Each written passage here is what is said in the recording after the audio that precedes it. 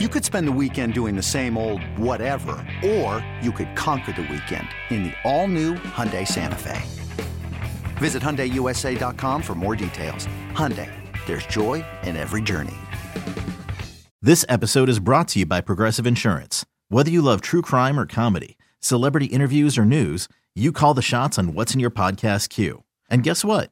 Now you can call them on your auto insurance too with the Name Your Price tool from Progressive. It works just the way it sounds. You tell Progressive how much you want to pay for car insurance, and they'll show you coverage options that fit your budget. Get your quote today at Progressive.com to join the over 28 million drivers who trust Progressive. Progressive Casualty Insurance Company and Affiliates. Price and coverage match limited by state law.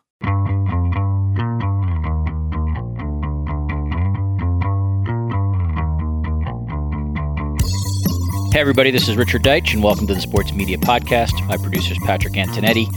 Today's guest, a frequent guest on this podcast, it is James Andrew Miller, the best-selling author of books on CAA, ESPN, and Saturday Night Live, host of the Origins podcast, and he has a book coming soon on HBO, and the sort of history and present day of one of the most remarkable networks in history, and certainly an incredible cable network story.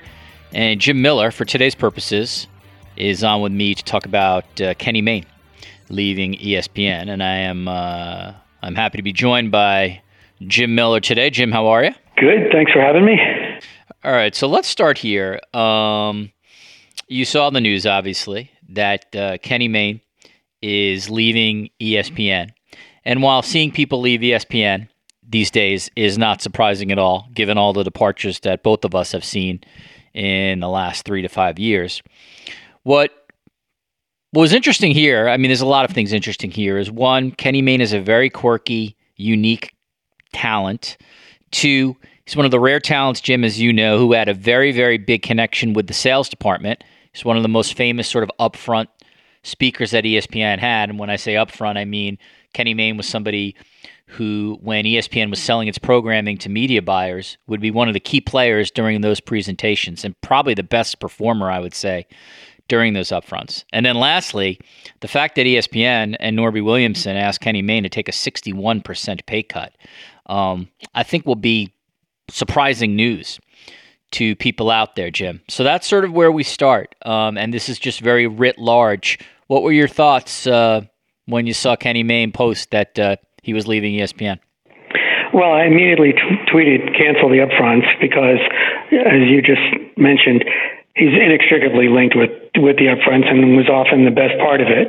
It was a perfect platform for his quirky, sardonic, wry behavior, and he was always a success. But I think that, for those of us who were watching ESPN in the 90s, he was also a singular talent. He always had a particular kind of like vantage point on something with a little bit of a twist. He had a set of sensibilities that were different than others. And I think that, to ESPN's credit, they always gave him the opportunity to showcase them. He had a couple enterprise shows that he had done, and I think some of them actually, Main Street, and I think some of them were highly inventive, and even though they may not have survived, I think that they were certainly noble efforts, and it was sad. It was sad to see. I mean, look, we got spoiled, I think, particularly in the 90s and first decade of the century, which is that ESPN used to be this gigantic buffet, and they had enough money coming in. When you have like $11 or $12 billion of revenue coming in every year, you get to do a lot of different things. And it was fantastic to be Steve Bornstein and George Bodenheimer and John Skipper and be able to sign all these people. And even though you didn't have, they weren't going to be doing like the lion's share of the work, or they weren't going to be carrying as heavy a load as some others, it was all these different kind of personalities, different reporters, different skill sets. And Kenny was one of them. And Jimmy Pitaro doesn't have that kind of flexibility. Those days are gone. And I think that they're in a situation now where they have to do a lot of triage financially.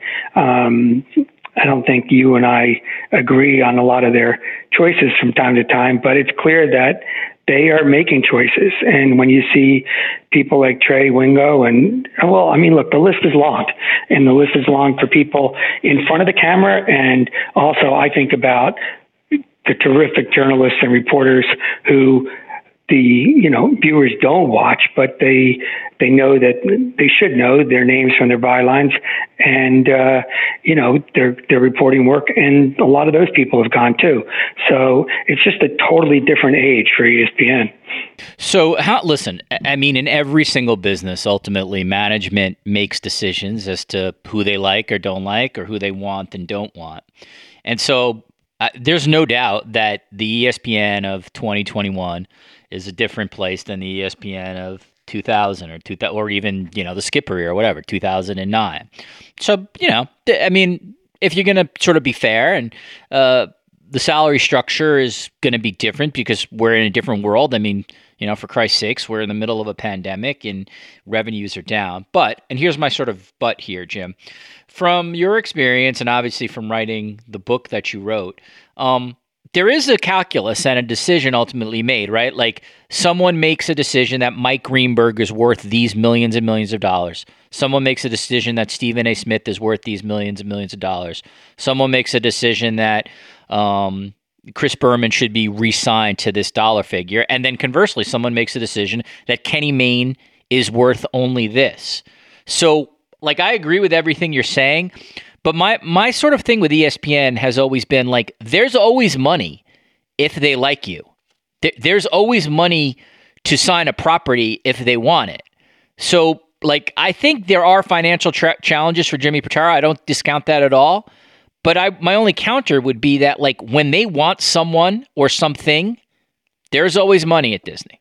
I think that's true, but I also think that's true of any other sports entity, or for that matter, any other network.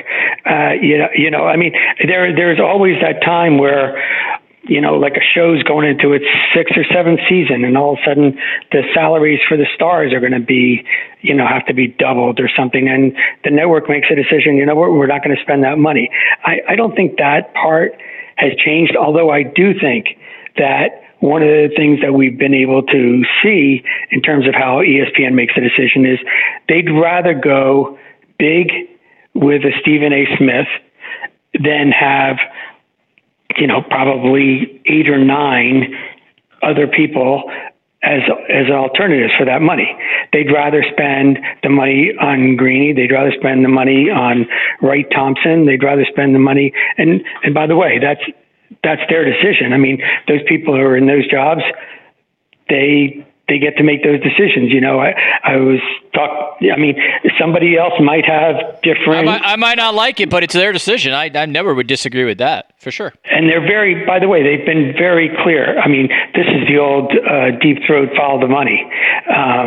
Yes, I mean, they've been very competitive, and they've stepped up to the plate big time. The Stephen A. Smith deal was humongous.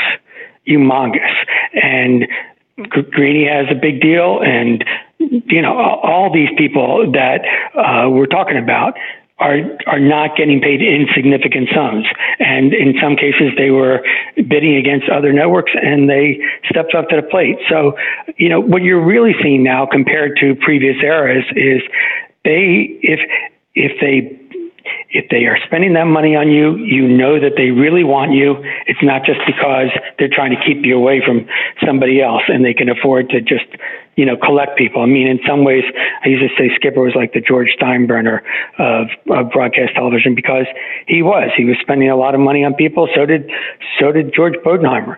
And there was a way to not only keep them for ESPN, but keep them off the air for other competitors. I mean, I know of numerous deals where they did that. So that money is just not available anymore. And I think that one of the things that you also see is that the people who are staying contribute tonnage. They can do many different things, many different platforms, and are there for many, many hours. Kenny was great on SportsCenter years and years ago, but he wasn't going to be a mainstay on SportsCenter, and as a result, I guess at some point somebody made the calculation also about how many hours are we going to be getting from him as well for the money that we're going to be spending. That's part of the equation as well.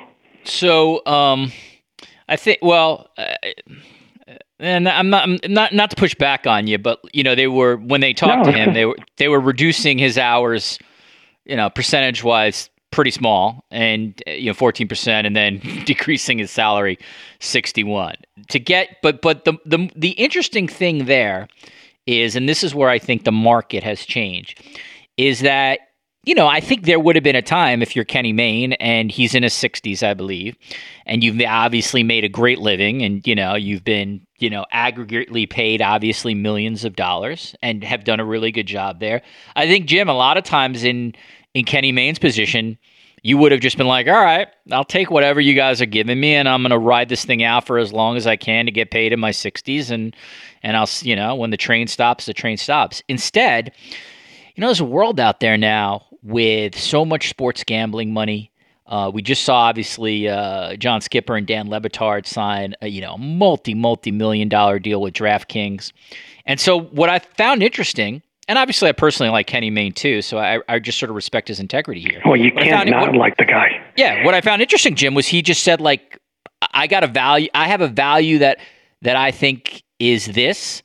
I'm not going to accept this deal, and I'm going to roll the dice as a free agent and see what's out there. And at least if for people like Kenny Mayne or Wingo or Le Batard or Simmons, people with the big names in the industry, what's clear is, like, there's life on the other side. Jemele Hill, like, you can get advertisers and get paid in a post-ESPN world. And to me, that's what's different about 2021 versus, let's say, 2005 or something like that. Well, it's interesting because there's a paradox, right? At the same time that we see a lot of the networks cutting back, reducing salaries, the salaries are not the humongous things that they used to be. There is, as you say, more opportunity. I mean, look, I commend Kenny because I think it's great to be able to have that freedom, and I think it comes back to something that. Yeah. Well, you need money to have the freedom too, right? I agree with that. You need money in the bank. But also, I mean, look, I think it's also something that Charlie Munger and a lot of other smart people say, which is when you save your money or you live below your means, you have a level of freedom, and you get to have the gumption to go out into the marketplace that other people don't. And what's really sad is when you see people who are, I mean, for whatever circumstances, I'm not judging them, but when they need to take whatever offer they get because they're strapped, and that happens, but that's a whole different kind of situation. And Kenny obviously has the freedom to be able to do that, and I think that's going to serve him well. He's going to be very entrepreneurial, I think, in the marketplace, and there's a lot of different ways, particularly given the fact that he can come up with original programming. It's all about content now anyway, and this is a guy who's got a lot of ideas and can execute on them. So, I mean, I'm rooting for him. I don't think I asked you about this, maybe because I think the timing of the last time you were on just was a little bit before this. But, Ben Strauss of the Washington Post wrote a big piece on Skipper and Le Batard and their deals.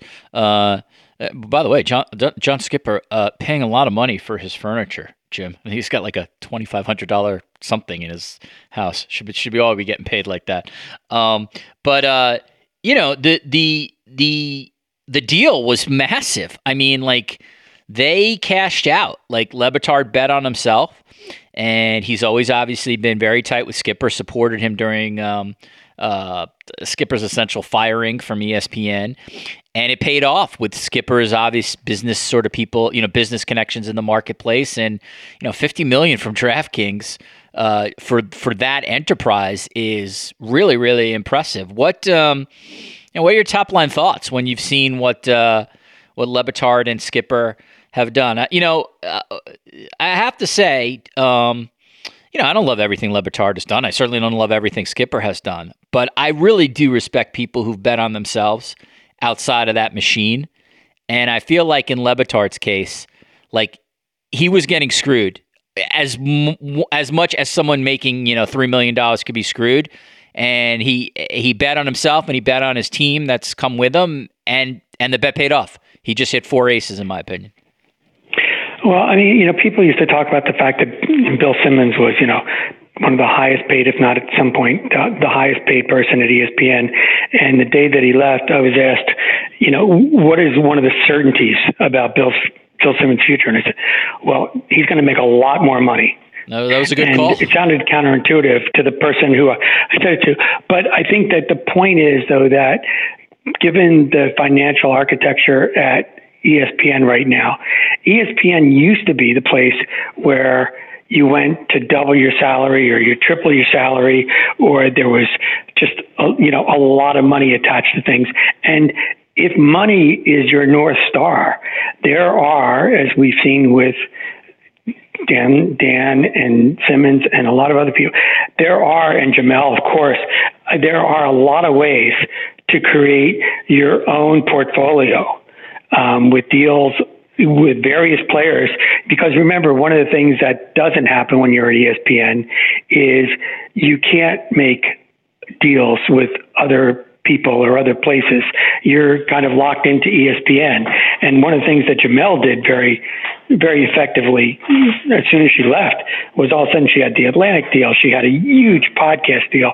She had, entertainment shows that she was developing. I mean, she put together a really, really interesting multi-platform, both coasts, bi-coastal operation for herself. And if you're willing to take that chance, and the marketplace obviously thinks you're valuable, it's the money's a lot better than at ESPN. So I think that's just another reality of the way things are now, particularly if you're willing to be entrepreneurial. Yeah, and again, let's be honest for the audience here. Like, that is a limited group. Like, it's not that every person who's let go by ESPN doesn't have the name cachet of Kenny Mayne or Trey Wingo or Jamel Hill, and so that helps. That, or Bill Simmons, obviously. Like, people will invest significant money in you if they think you bring an audience. It's obviously a lot harder if ESPN lays you off and you're a ace researcher for Outside the Lines, or you're a longtime news editor there. Those are it is. You will probably get another job. You will, knock on wood, I hope you can get another job, but you're not going to get Spotify coming in and saying, here's here's $500,000, here's $10 million for you to do this. Oh yeah, no, you were just talking about Dan and Bill and Jamel and others. I'm talking about they're in a different kind of solar system, exactly. But it does, again. I what is interesting, and I think again you chronicled this era, is that and maybe Dan Patrick was sort of the forerunner of all this. There was this belief for a long time, Jim, that once you left ESPN, like, your career was DOA. It's not the case anymore, and that's cool. I will say this though, and I think you just hit on something that I think is really interesting. If I was an agent, if I was one of your buddies, Jim, that you lunch with in Malibu at CAA or WMA, I would absolutely try to get my 20-something or early 30-something client to a place like ESPN. I would try to get as much money for them as I could, and I would try to extend that for as long as I can and bank that money, and then eventually at a certain point move on and do something entrepreneurial. So, whether that's a Michael Smith type or Carrie Champion, or like you mentioned, Jamel or Trey Wingo. Now, to me, like, the way you sort of win at this is to go at ESPN, make a shitload of money from them, use their distribution engine to get a ton of fame, and then when the moment's right, or that you feel like the machine is sort of stifling you creatively, take off. If you can do that, to me, you've won. And the guy who I would look for in the future, in my opinion, to sort of make a move like that would be Bomani Jones. That's just file that away. Yeah. Oh, look, Bomani's definitely. I would imagine he's soon on deck with this. He's made great money. He's gotten a lot of sports TV fame from ESPN. And he's pretty young still, relatively speaking. Perfect time. But the other thing that you can do now quite frankly, is if you're taking somebody in their mid-20s or there's also ways to just circumvent the ESPN. Oh, yeah. Absolutely. Yeah. And not only that, but the other thing is that you wind up, you do a deal with YouTube, you do a deal with, there's lots of different ways in which you can showcase yourself now, rather than going to ESPN where you're kind of, often locked into one thing that they want you. Well, you're going to be on radio, but you're not going to be able to do this or that or whatever. And as a result, you can showcase more of your talents. You can create much more of a multidimensional kind of, identity out in the marketplace. And so I'm not even sure whether or not that first stop is as necessary as it used to be. And certainly you can't be guaranteed the big money to start off at ESPN that you used to. So I think more and more people are starting to look. There have been people that I think years ago would have obviously gone to ESPN who are now decided not to, and they're going straight to this, kind of more creative, open-ended, not one home identity. All right. Is there anything else you want to add on this before? No, I just, it sounds. Listen, I will. I didn't mean to interrupt you. I'll sort of let you just sort of comment off my thing. No, it sounds corny, but I really do. We're gonna, obviously miss Kenny, and he's the kind of guy. It feels like the end of an era, an end of a generational era. I know there are other guys and women who are still part of that era, Linda Cohn and Berman and stuff, but I don't know. Kenny Mayne to me always represented like ESPN taking some interesting chances by putting a very different performer on the air, and now he's gone. Yeah, and he's got a different voice. He's just got a very unusual voice. But I got to believe that we're going to be hearing and seeing from him soon. Yeah. Somewhere else. By the way, you made a. I should do a whole podcast on this, but again, ESPN remains a destination job. So if LaPlaca and Soltis and Hofheimer and Krulowitz are listening, the women in the department are smart, like JJ Nesham. They don't listen to this stupid podcast, so that's why they're smarter and should be running in the department. But everyone knows, guys, it's still a destination job. No one is knocking ESPN. People work their ass off to get there and want to be there. No one's not saying that. But as Miller pointed out very astutely, in my opinion, the calculus has changed, and you can achieve, everything you want in the business, from money, fame, riches, everything else, by circumventing the ESPNs of the world now. And that's an interesting place. And quite frankly, in my opinion, a much better place to be. Before history is written, it's played. Before it's frozen in time, it's fought one shift at a time. Before it's etched in silver, it's carved in ice. What happens next will last forever. The Stanley Cup Final on ABC and ESPN Plus begins Saturday. I'm Mark Chapman. Welcome to the Planet Premier League podcast. Each week, Cesc Fabregas, Nader Manua and myself talk all things Premier League. As a player, you don't have time to talk. No. You don't have time to make a plan. You just need to deal with wave after wave after wave. We watched Coach Carter and he said, afterwards, the game's just about doing this for your teammates. And I remember looking around halfway through the film and half the squad was asleep. Planet Premier League.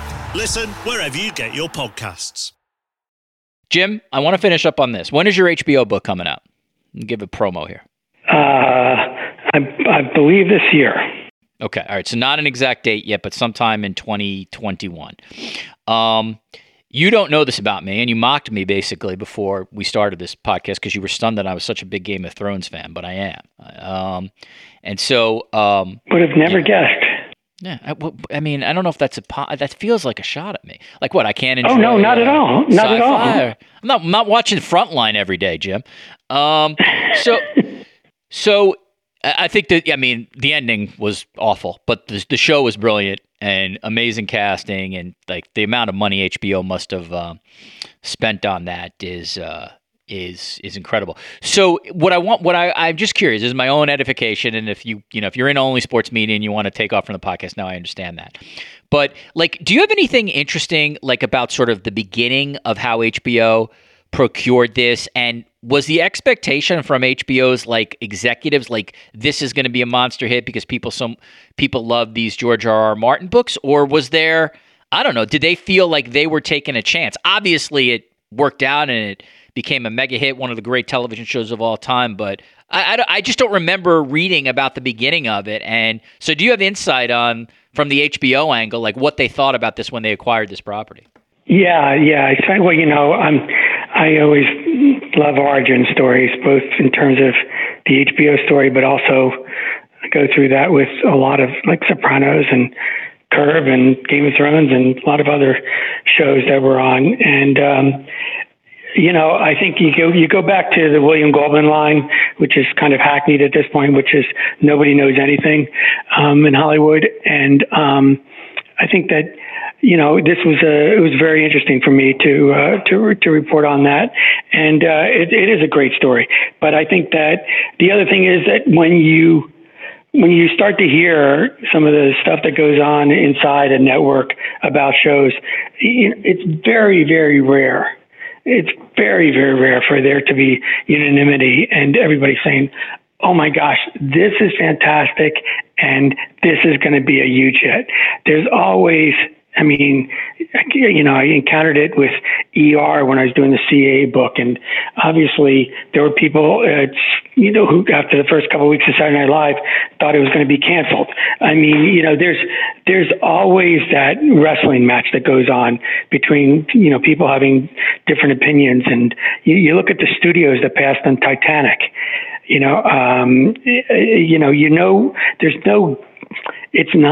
It's not quantum physics. It's not even simple math where 1 and 1 has to equal 2. And so because there's just so much subjective thoughts that can be put into it and made part of the decision, it's really interesting. The other thing that's fascinating too is people who may not think something was going to work, and it works, and they're the first in this Rashomon way, kind of like, I always knew that it was going to be a big hit, and and then you find out that they were like, this will never work, and we shouldn't do it. So there's always that revisionist history that goes on with it, but it's a very difficult. It's a very difficult thing to be inside a network where at that point, you have such a great legacy and people expect there to be hits, and then all of a sudden things that you thought were going to be great didn't turn out, and here's something that's going to be incredibly expensive. Sometimes underlying IP isn't a guarantee of success. Well, all right, so you got any specifics, or is there any sort of story from the beginnings of Game of Thrones that you could share without giving away, proprietary stuff from the book? Let's just say I cover it. I don't mean to be cute about it, but right. I'm you just trying to. The book is what you're saying. Well, but I'm also trying to figure out what's still in there and what's not. I'm doing my final pass right now, and but obviously, very important show to cover, and I think it still remains HBO's. I think that's their most ambitious project. I know The Sopranos and some others are probably more renowned. Well, no, ambitious certainly in terms of financial commitment, and also just the production. They were in 4 different countries. Producing that show was unlike any other. All right, so look for that book. Does the book have a title? I should know this. I think it does, right? Tinderbox. Tinderbox. Is it Tinderbox : and then something following the colon? Yes. But that has not been decided yet? Well, I don't. For me, nothing's official until it's, Do you decide that? Do you decide the title, or is that work between you and your publishing house? I like to think everything is a kind of a joint effort, All right, nice. I would never. I think that it's silly to. Maybe I don't know. Maybe people do it, but I think it's always beneficial to have a team behind you and for everybody to be on it. Right now it's HBO's ruthless pursuit of new frontiers. Yeah, that's kind of cool.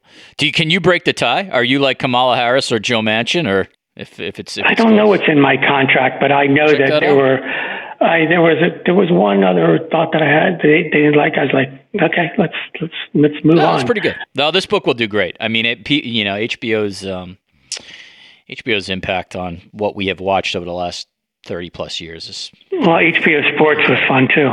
Yeah. Well, we'll do that on. We'll once it gets closer to the publishing of the book, we'll do a podcast just on the book alone. All right, James Andrew Miller, best-selling author of books on CAA, ESPN, and Saturday Night Live, host of the Origins podcast. He's got his HBO book coming up. He really gave us nothing, by the way, on Game of Thrones, but I can respect that because he wants to save it for the book. I mean, he's not fooling anybody, but still, I probably would have done the same thing. I respect that. And they obviously gave you some really interesting stuff on the end of the Kenny Mayne era at ESPN and what comes next. All right, Jim, listen, thank you for coming on in a relatively quickly. I asked you only a couple days ago, but it's always great to catch up with you and continued success. And we'll be looking forward to the book coming out later in the year. Okay, thank you.